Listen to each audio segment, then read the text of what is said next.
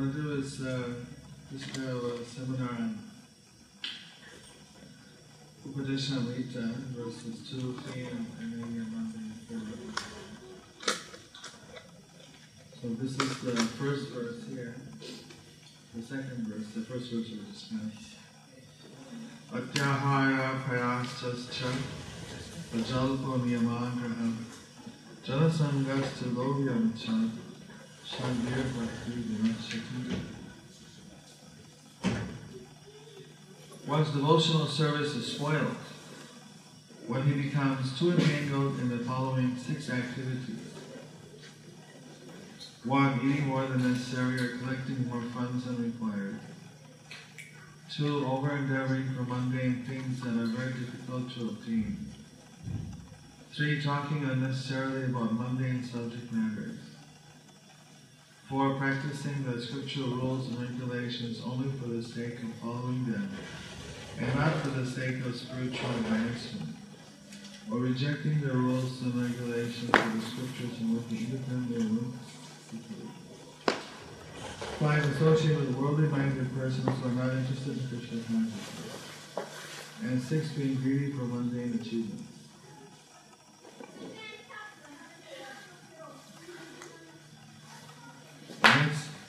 Tomorrow we'll just describe the 6 things which are beneficial for Krishna consciousness. And then after that, the 6 clothing exchanges. So, here in this verse, Prabhupada explains that there's 3 energies. There's internal energy, there's the, what's the internal energy now? Anyone else? Antaranga Shakti. There's the middle energy, known as Tattva Shakti, known as Jiva Shakti, that's who we are. And then there's the external energy, Vahyanga Shakti, which is Mahamaya. So Yogamaya and Mahamaya. Now if somebody is under the protection of Krishna, that means you're under the protection of Krishna's spiritual potency. We do that by absorbing ourselves in Krishna's service.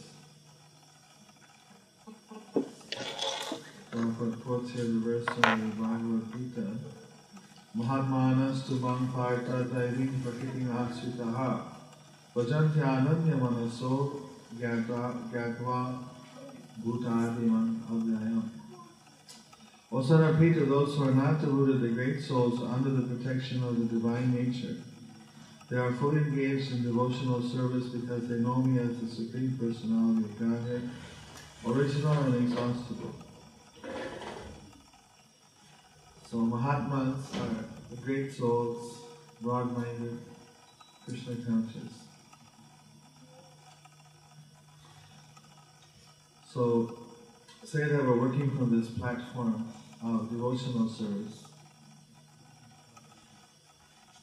then how we can get deviated from that are these 6 different activities. In other words, what happens, deviation means that we get drawn into Mahamaya. We get taken out from the shelter of the Yogamaya, who's engaging us in Krishna's service, and we leave an opening for Mahamaya to take over. Mahamaya is always in this material world ready to serve you. Prabhupada explained that she's just like a shadow. She's shadowing you at every moment. Doesn't matter if you're a 1-year devotee or 1 month or you're 10 years or for 30 years. She's always ready to serve you. Until you go back to the spiritual world, she's there. What being an older devotee means, or more experienced devotee, is that you learn to remain under the protection of Yogamaya, and to avoid, we don't want the service of Mahamaya. So everything we have in contact with the material world is done in a very and all that stuff so easy. Gradually a person, by good association, by practicing, and they start to develop more and more taste for their spiritual life. So then it becomes imperative that they don't lose the taste. It's so hard to get this spiritual taste, and it's very easy to lose it. So the tips on how not to lose it are very important. Tomorrow we'll discuss how to maintain it. But here first,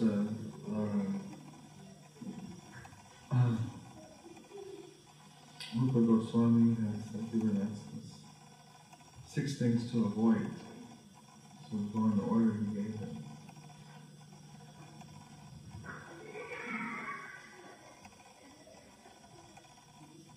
So what we do for our normal bodily maintenance is not going to get us entangled. If we do everything in moderation, if we do things for Krishna, we're going to remain under protection. But a little bit of excess, a little deviation, and then we can get into trouble. Prabhupada gives here in the purport a very nice example. He says, according to nature's arrangement, living entities lower on the evolutionary scale do not eat or collect more than necessary. Consequently, in the animal kingdom there is generally no economic problem or scarcity of necessities. If a bag of rice is placed in a public place, birds will come to eat a few grains and go away.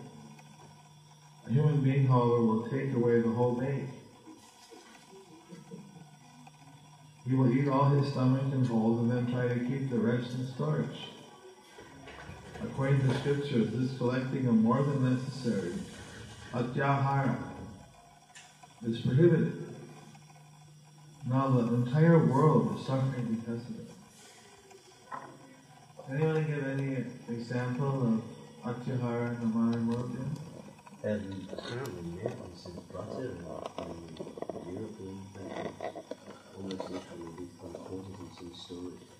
And even when people were starving in Africa, many celebrities, etc., approached them to, look, you can give this food you're not using, they still wouldn't give that tons of it, literally.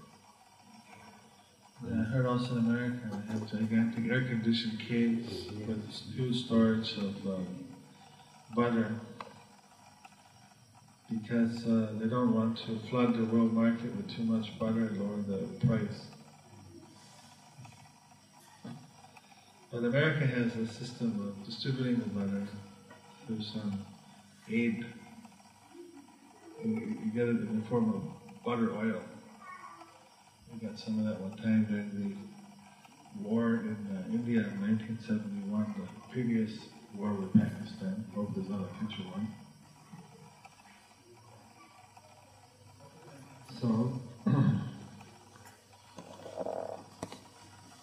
sometimes in India you find that people, they hoard, it's called hoarding.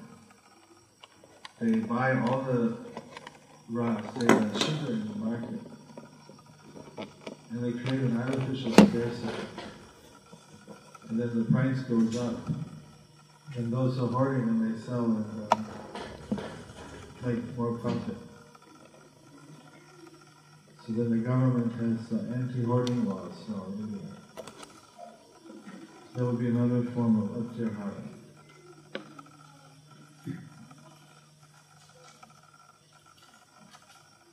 So it doesn't only mean eating more than we need, but it also just means collecting and storing more than we need. That doesn't mean that grihastha shouldn't have some kind of reserve fund. We know that the grihastha is 25% they can keep for a reserve. And that Prabhupada used to say that his father would purchase all the food grains for the whole year, once a year. In those days, things were so inexpensive that for a few rupees, you could buy enough rice for the whole year. So once a year, you just buy bulk all his grains rather than 5-pound or 5-kilo bags every month, which cost quite a bit. He had a storage room this month. So that wouldn't be considered a jihadist if I once say, let's say somebody wants to hoard some huge amount. Because what happens the next thing, it says, prayasas, over-endeavoring.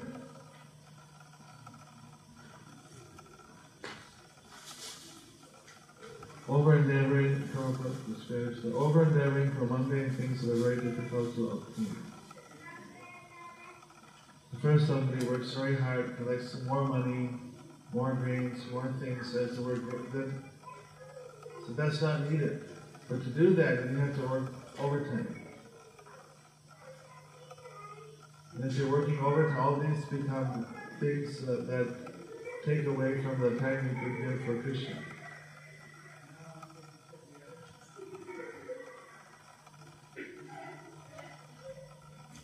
So we get entangled in over-endeavoring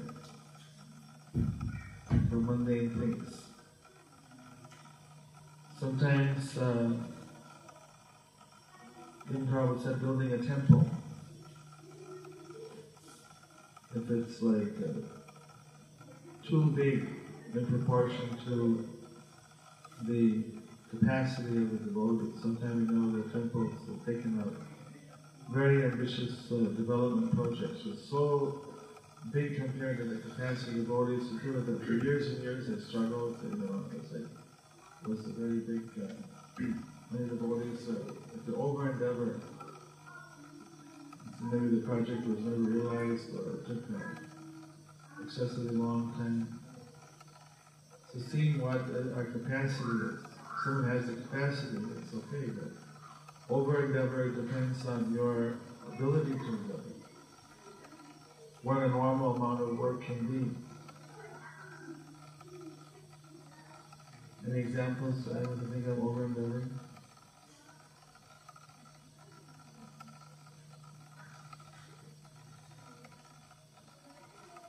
I'm not sure what I should mention. There's a temple in the area that's been trying to build for over 10 years. They've been going for 10 years just trying to get the funds together to finish it. And doing a temple slowly, if everything else is going on, people aren't. That may be that someone plans to do things, something very rational, but if it's done, it's like when you sacrifice everything else, all your normal programs to do something. If you can do side by side, you may not be an over-endeavor as such.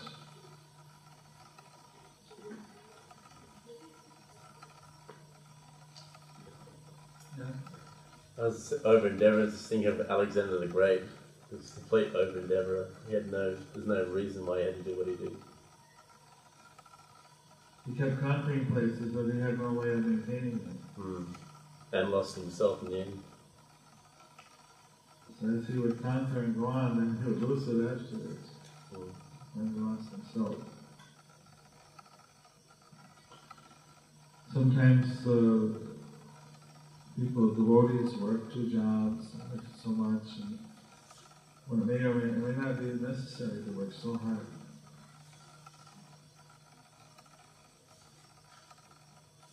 They could work a little more simply and give some time for their spiritual life.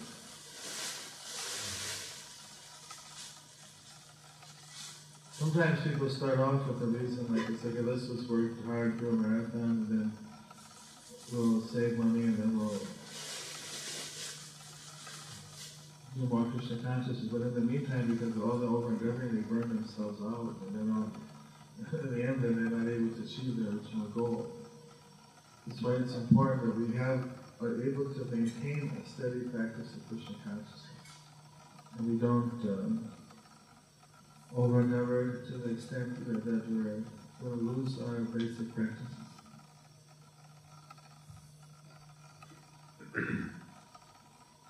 So collecting and eating more than necessary causes prayasa, or unnecessary endeavor. By God's arrangement, anyone in any part of the world can live peacefully if he has some land or milk cow. There is no need for man to move from one place to another to earn a livelihood. For one can produce food grains locally and get milk from the cow that can solve all economic problems.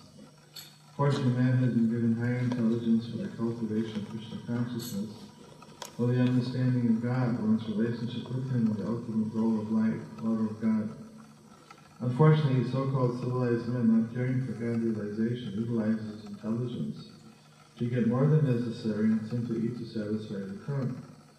By God's arrangement, there is sufficient scope for the production of milk and grains for human beings all over the world, but instead of using their higher intelligence to cultivate God consciousness, so-called intelligent men misuse their intelligence to produce many unnecessary, unwanted things. Those factories, slaughterhouses, brothels, liquor houses are open.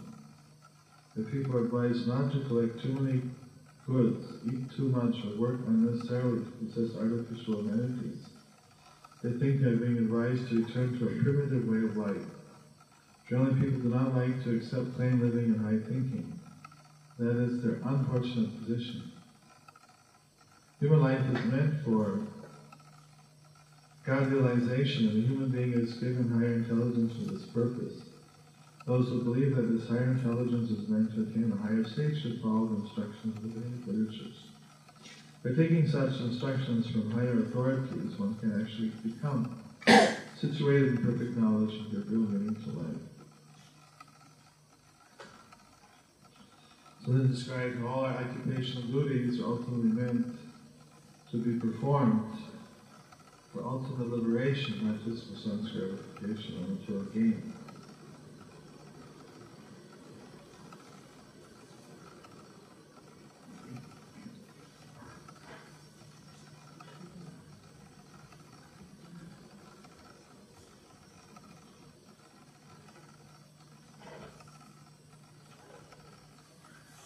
Sometimes probably people invent some religious system or misuse religion for the purpose of accumulating more. So then instead of using religion for realization or God consciousness, it's also another facility to get atyahara, to get richer.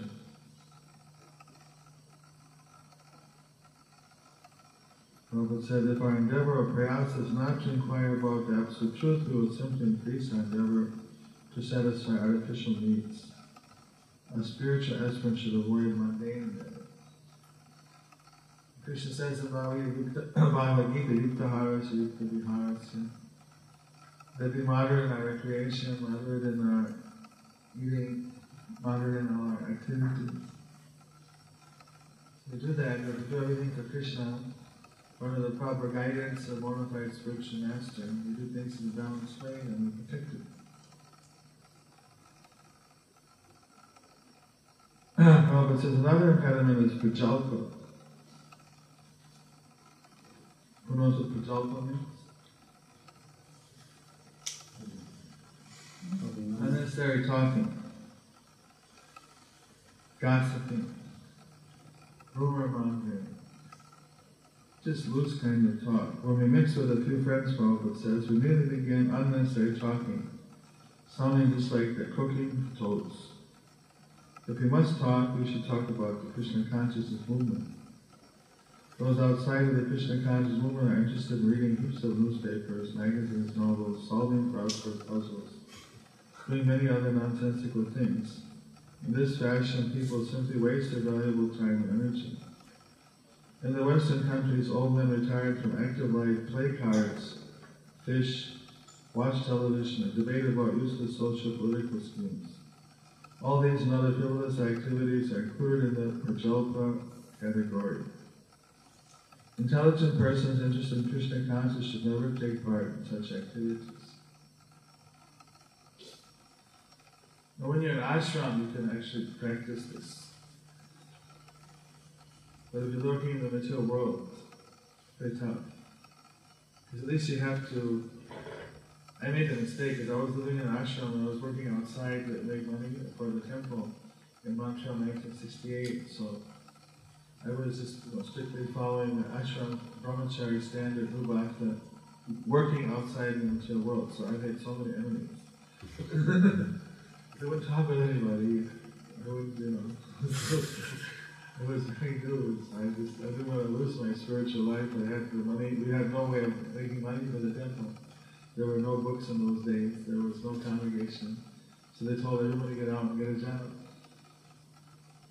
So it took me about losing 6 jobs to figure out I had to start to at least play a game with the people without getting too much entangled. It was very austere. Because everybody wants to just talk all kinds of crazy nonsense. and nobody's interested in spiritual life. So, but you have to keep it to a minimum. It's very hard. I really appreciate all the devotees who work outside and remain Krishna conscious, because I know from my little experience I have it's very difficult because of the lack of spiritual association in that environment. But so everyone internalizes and doesn't talk so much. People start to know that there's a little more spiritually oriented person. You can't be too fanatical in your personal dealings, but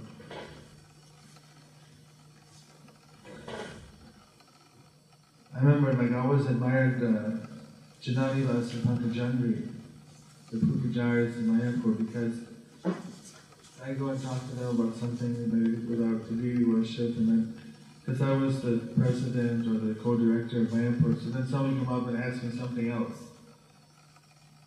I'd look and they wouldn't be there anymore. It's like if it didn't involve them, they just were like some mystic powers, boom, they just disappeared. They just, not even if it was devotional service, but it wasn't involving them. They didn't just hang out. Once we kind of hang around, and what's going on? They weren't interested. They just did their service, and it was about Krishna, especially if it was something like someone complained about some devotee or something. They didn't like to hear all those things unnecessarily. So, this unnecessary talking. I remember it's always, for me, when somebody started talking something which I knew was not, didn't seem to me to be Krishna conscious or something I really wanted to participate in, then I always wanted to somehow bring that conversation back to Krishna. Everyone have that experience? How do you do that? What's your technique? Bob? In my life, I've actually read other quite a lot of different things, and only question them about what they do and all that. So as you track on to something else, I try to bring Krishna into the picture, not necessarily Krishna himself, but the moods of nature, soul, and all that, and then they start getting interested, and they talk about life and all that, and then they get absorbed in it, and then if the fish long enough, they become the book of God. Haribol! You hear somebody dumping and driving a taxi. Get a long ride, and you can preach to him by the time the end of the ride he buys a book. So they want to change the subject to do some mundane thing, and this would bring it back to something philosophical. Mataji, you were saying? You had some way of bringing it back to Krishna? Or Mrs. Manimandu? If it's bad devotees, maybe. I'm sorry, it's hard for me to talk. I've got laryngitis. Oh, sorry. It's probably best I don't say anything. Can't do any pujalpa. Can't do any Krishna consciousness. What did she say? So she can't say it. You whisper it. She can repeat it. So you can.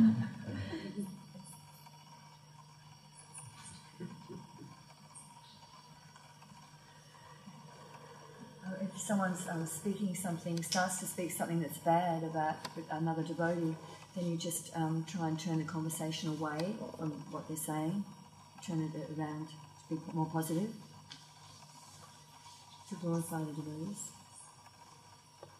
Okay. Any other practical suggestions how to apply this? Leave it to Krishna and pray. Pardon? Just cut it short, saying leave it to Krishna and pray. Okay, that's the abrupt way. Yeah. I generally find that I simply see what their interest is. And I don't know, because we're naturally always hearing philosophy, my mind brings everything to fundamentals anyway, and somehow I bring that into the conversation. Because they're interested in... So you just philosophicize the congregation, the conversation, bring it back to Krishna. Well, yeah, because everything comes down to a fundamental, and eventually you say so and they agree because they've got that far. But you've got to be patient, you've got to put up with all this other talk about this and that and why, and then eventually bring it to that. If you just cut them short, they just think you're rude. Because that's the tendency, because I'm presently doing work experience, and it's very hard to listen to someone. I mean, you think, why do they even want to talk about this? They don't know any better. There's nothing more interesting, I guess, for them. But if you talk to someone, you can bring it round. But it is a bit of austerity. You have to go through all this sort of soap opera of their life. If you're in a work environment and you have to go through that, maybe in a more intimate circle, sometimes it can be abrupt and get away with that.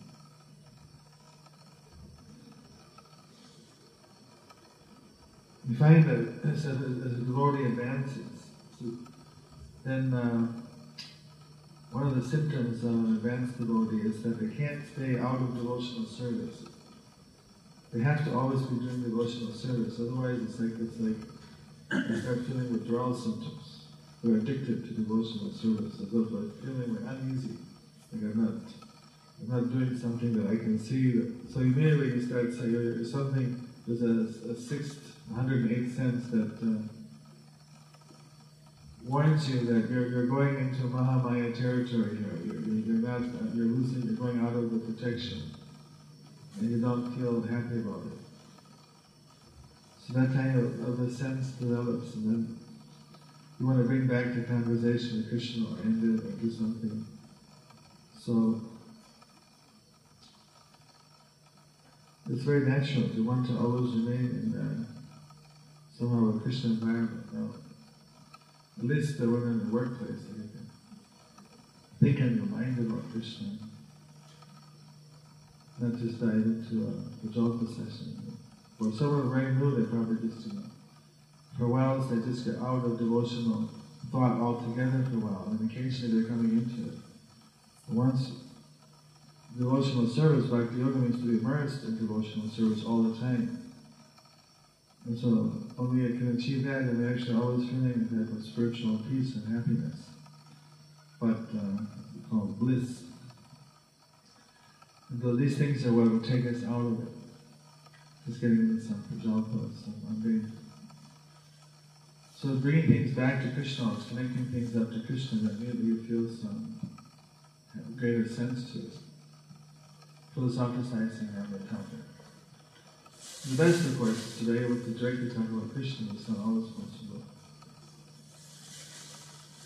I found that most people when you're working, you have to do work, so don't gossip too much. Your boss doesn't mind. Just the other workers. Then we got here Jana Sangha. Let's start with technology. Jana Sangha refers to associating with persons not interested in Krishna consciousness. One should strictly avoid such association. Srimartam Das Thakur has therefore advised us to live only in the association of Krishna conscious devotees. Bhakta Sanivas. One should always engage in the service of the Lord in the association of the Lord's devotees. Association with those engaged in a similar line of business is very conducive in advancement in that business. Consequently, materialistic persons form various associations and clubs to enhance their endeavors. For example, in the business world we find such institutions as the Stock Exchange and Chamber of Commerce. Similarly, we have established the International Society for Krishna Consciousness to give people an opportunity to associate with those who have not forgotten Krishna. The spiritual association offered by our ISKCON movement is increasing day by day. Many people from different parts of the world are joining this society to awaken the dormant Krishna consciousness.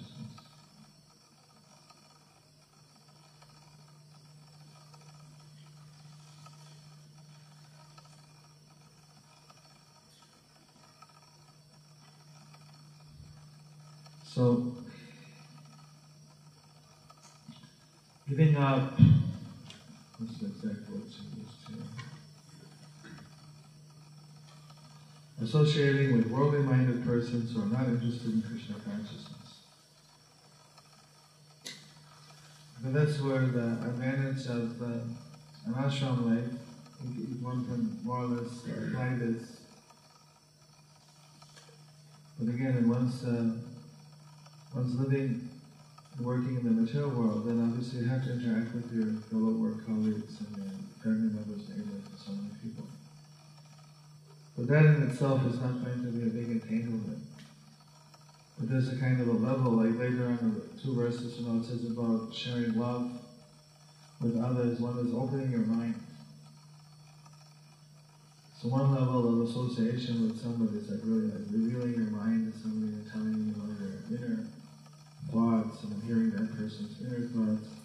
So if the person is not a devotee, you really don't want to hear their inner thoughts.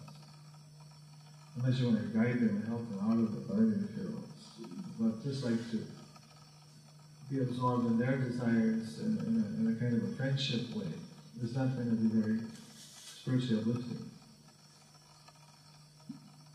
We can give association to someone if we're strong enough, and that we try to help people. So even when we hear their problems, to hear what they're doing, we bring it more like a doctor or a counselor to help them to get out of that. That's another thing. Just kind of opening and sharing in a loving way without someone who's not a devotee, then that becomes kind of entangling. You know how association, like recently we used to celebrate the Nrsimha Chaturdasi, and there Prahlad talks about association. He says association is just like a mirror. You're intimately associating with some persons. You tend to mirror their natures. Probably this example is somebody associates with people that smoke, you tend to start smoking. If you associate with people who take drugs, then it's very easy to fall into taking drugs. Follow with people who are drinking, you might start drinking. If you were people, there was once new devotees in Atlanta, Georgia, America, and for some reason they left the association of the temple devotees and stopped coming for a while. And so the wife was more Krishna conscious. She wanted to go with the husband, had these friends. So the friends were driving around town in their car. And one of the friends decided to just take out a gun and shoot somebody as they're driving by. Fun, right? Totally the mode of ignorance type thing. And the police apprehend them, so they're all arrested for attempted murder, 20-year sentence. Including, for the first time, he went out with his friends, and apparently it was like not a regular thing, but he said, come on, come along, let's have some fun, Goes out with the friends, and they're in Tamagun, and they do some crazy thing. And so then nobody would tell who actually did it, because of, So then all of them they know somebody in the car did it, so they're just keeping everybody in there. And the wife was really, she came to see me, she was so much, please help my husband. And he can do it. Definitely we're going to come back to Krishna Devotee Association. This was the worst thing, he got into this Maya Association. He's at that time was in jail. So somehow they eventually got, this all we did after that came back and left that kind of association. But to choose a good association, a spiritual association, to avoid association with Veda. It's one thing just officially in our work, we have to be friendly and talk to people, but it's another thing like to go out and enjoy with them. or just pass the time in some kind of material activities. That type of association is what we want to especially avoid. So that's where if people have a Krishna conscious family and they make a house or a temple, associate with devotees, go to the temple, go with other devotees, create a circle.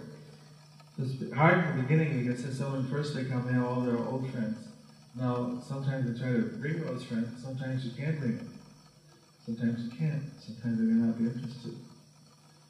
They don't have the same calling, they don't feel the same inspiration for spiritual life at that time. So then they start to feel, the loss of their friends. So it's a known principle in our congregational teaching that you have to give a lot of support to new people. Be very friendly to them, make them feel that they belong. Because they may be losing so many friends by being devotees. They're starting to practice Krishna consciousness because the interest of a spiritual-minded person are going to be different. In fact, Bhagavad Gita says like day and night. Right? Those who are in the mode of goodness, for them it's a time of awakening, it's a time of sleeping. For those who are in the mode of ignorance. So that when people are going in that transition from materialistic lifestyle to spiritual lifestyle, that many of the friends and contacts they had may not be very conducive for their spiritual life, and they may not be interested in practicing with them, so then they need friends. So like the next verse says that this verse tells to give out material association, next verse tells to take spiritual association. So everything has to be replaced. All these things you can't just like, no prajalpas don't talk about Krishna. No material association, it's also going to become a hermit. That's not the solution. Nobody can do that. Very few of them. The idea is then to find devotee association. Avoid getting too much entangled with this mundane association. And sometimes you have to be honest with both friends who have a different role now in my life, different way I family like that. I don't have the same interest that I used to have. I see something deeper. This is what Lord Chaitanya did to his students. When he became Krishna conscious, he told the students that they complained to him that you used to tell us all mundane kind of examples for the Sanskrit or education. Now you're talking all about Krishna.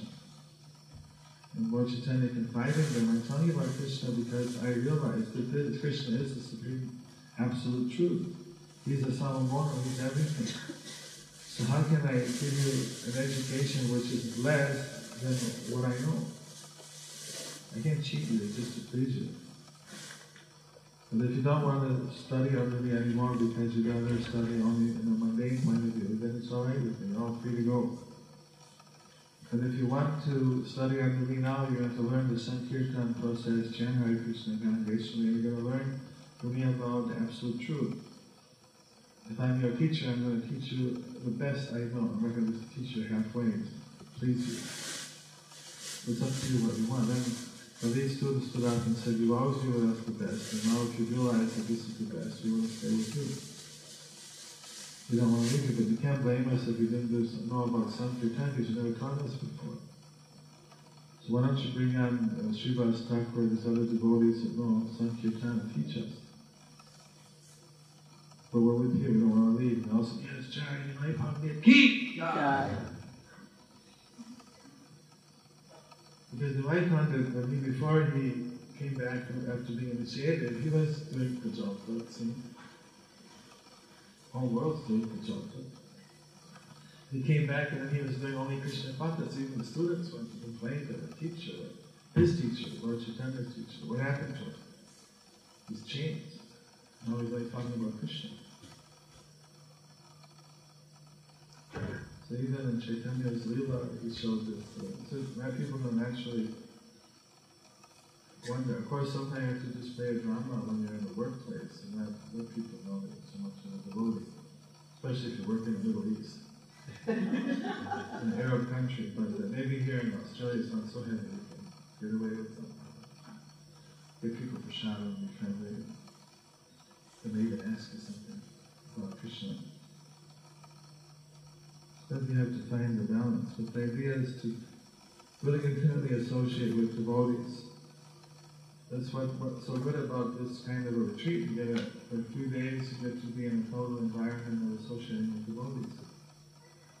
Even when you're playing, even if they're playing games with devotees, it's more spiritual. You play water sports, you chant some Krishna's name, or even the play is more oriented towards Krishna, and somehow the dance with Krishna is hopefully should avoid the Jota. So we want to be associated with the devotees, and we link up all the time with Krishna. Maharaj, are you ready? Just so you go to class, finish on the speech. I'm going to count. Check.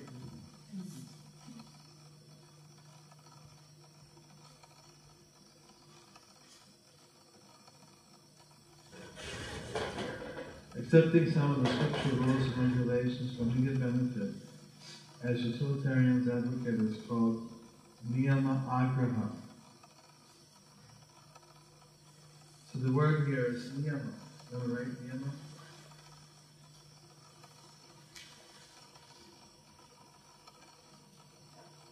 They're going to have a read.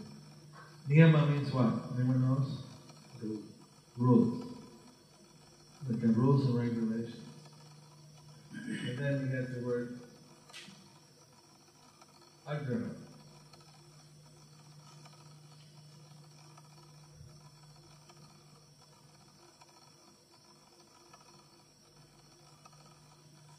So if in Sanskrit you can combine two words.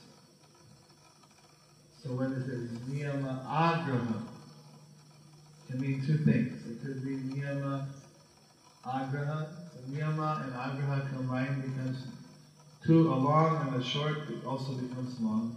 Two shorts become a long. So either way, it's going to have a long. So it could be both. So niyama means rules, and agraha means enthusiasm. Showing an enthusiasm or an involvement in following the rules. So one thing that's a longing, longing. Niyama, over there, along there. Niyama agraha, that means accepting rules and regulations for immediate benefit, neglecting the rules and regulations which are meant for spiritual devotees, called niyama agraha, without the long a, short a, niyama agraha. When you put the two words together, niyama agraha, it could be either. So being too fanatic for the rules, or being too negligent of the rules, either extreme is not good. Prabhupada said the word agraha means eagerness to accept, and agraha means failure to accept. By the addition of either of these two words in the word niyama, rules and regulations, the word niyamagraha is formed. Thus niyamagraha has twofold meaning that is understood according to the particular combination of words. Those interested in Krishna consciousness should not be eager to accept rules and regulations for economic development, yet they should be very faithful to accept scriptural rules and regulations for the advancement of Krishna consciousness. They should strictly follow the regular principles by avoiding illicit sex, meeting and gathering. One should also avoid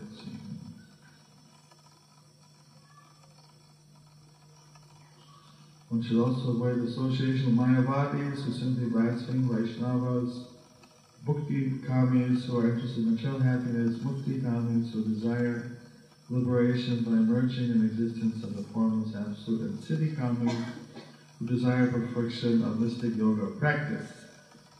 These are classified as Atyaharis. To associate with such person is not all desirable. So,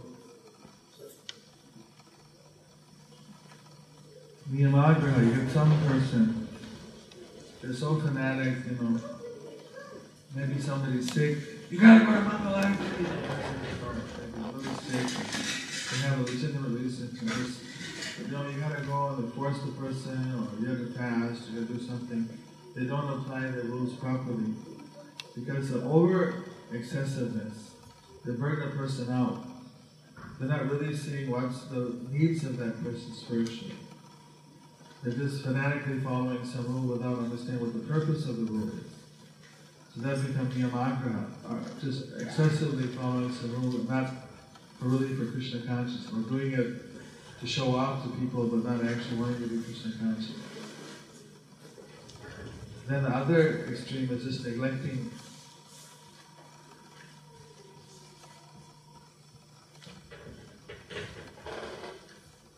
one spiritual practices. The final one is lovyam, means being greedy for material things, greedy for obtaining things which are not needed for Krishna consciousness. So in this way, there's all the 6 things which are obstacles in our spiritual life. So it's a very good guide by Rupa Goswami that we should avoid these 6 obstacles in our Krishna consciousness so that we can advance. To discuss briefly those things. Our time is well over. Now, Kavichandra wants here to teach us on the proper attitude for devotional service and Hare Krishna. Tomorrow we'll discuss the 6 things favorable.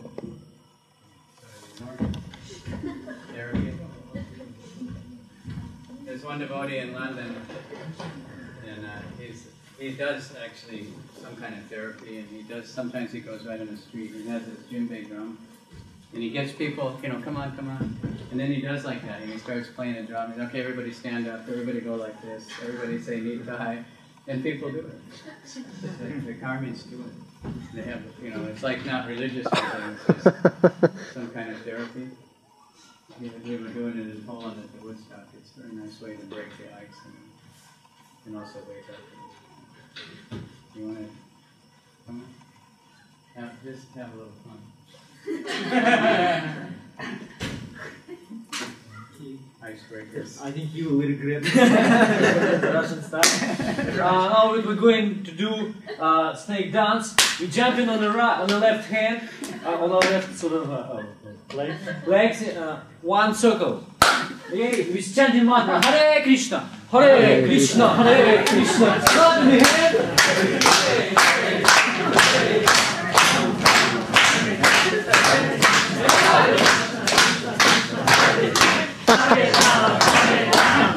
Changing leg.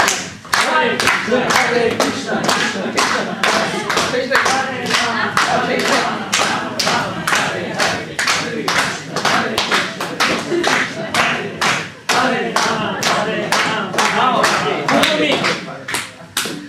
Continue.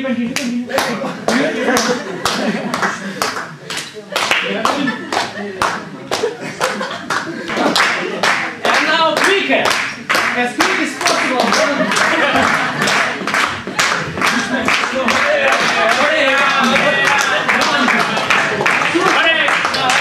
And then we do it better without it. Like some athletes, they say that they practice more by thinking about what they're going to do than by actually practicing.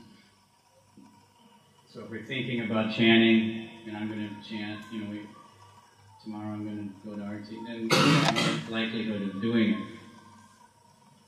If we're positively imagining ourselves, chanting or remembering Bhagavad Gita or distributing books.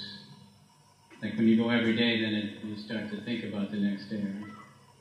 And you start to think about where you're actually like doing it in your mind. And willing, everything begins with thinking. So if we're thinking, about kindness and all these things, then maybe it'll take time, thinking, feeling, and willing. We think about something and we feel like doing it, and then finally we do it. That's just an automatic process that's explained in scriptures. Alright, did anybody think then about what they have to be thankful for? Or is there anybody here you can thank for something? I mean, you can actually say right in front of everybody, so-and-so, Kurma, thank you for making such nice cookbooks, or, something to anybody. Right? He likes noodles. He comes for the noodles, right? That's what he says, but actually he likes association. Anyway, it's important. You think about it, we actually owe everybody for everything, practically. Anyone else have anything they're thankful for? Any esoteric things?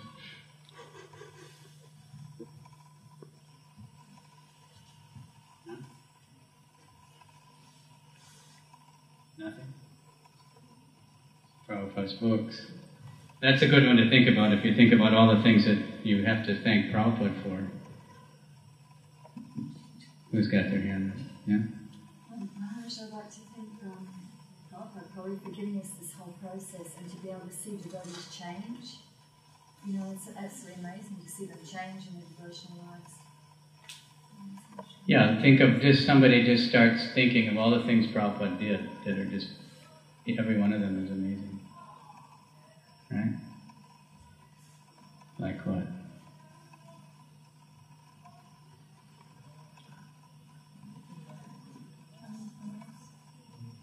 We led really excellent kirtan in London, with Jagannath. Okay. He went to London. That's the first amazing thing. He went to America. Somehow he translated and got Bhagavatam published with practically no support. What else? Sending his disciples to Australia to start the first branch of the Krishna conscious movement in Sydney. He what? Sending Upendra and Bali Madhav to Sydney. He did that. How did he exhibit this one? Tolerance. He was, in the early days, he was very lenient with all his young disciples, and he didn't see the crazy lives they were living. He wasn't horrified or disgusted with them. He was very loving and giving all the time back. He was sort of strict with himself. And he was... That's right, he tolerated so much. First place he had to live in America. First he didn't even have a place to live in that what was the name of that yogi?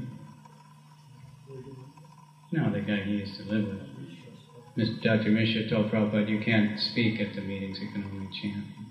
Because Prabhupada would always defeat Mayavadi philosophy. So Prabhupada couldn't speak. He lived in a little room with no windows.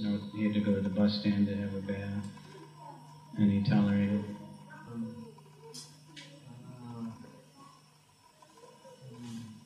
Respect or give credit to his Guru Maharaj rather than take it for himself and Right. That's perfect humility.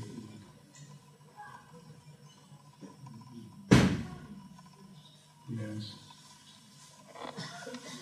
You got the poem in the Jagadita in which he said that practically I have no qualification, just writing down the Krishna. Speak aloud. Like faces. He was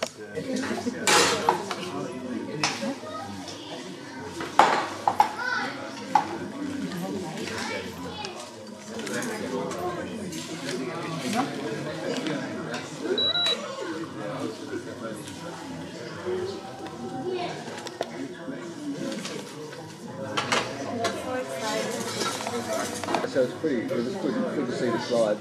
You going to see? No, it's good to see. Yeah, it's good to see. It's actually very nice. This is all from this camera, all the slides. Yeah. They made that for Prabhupada and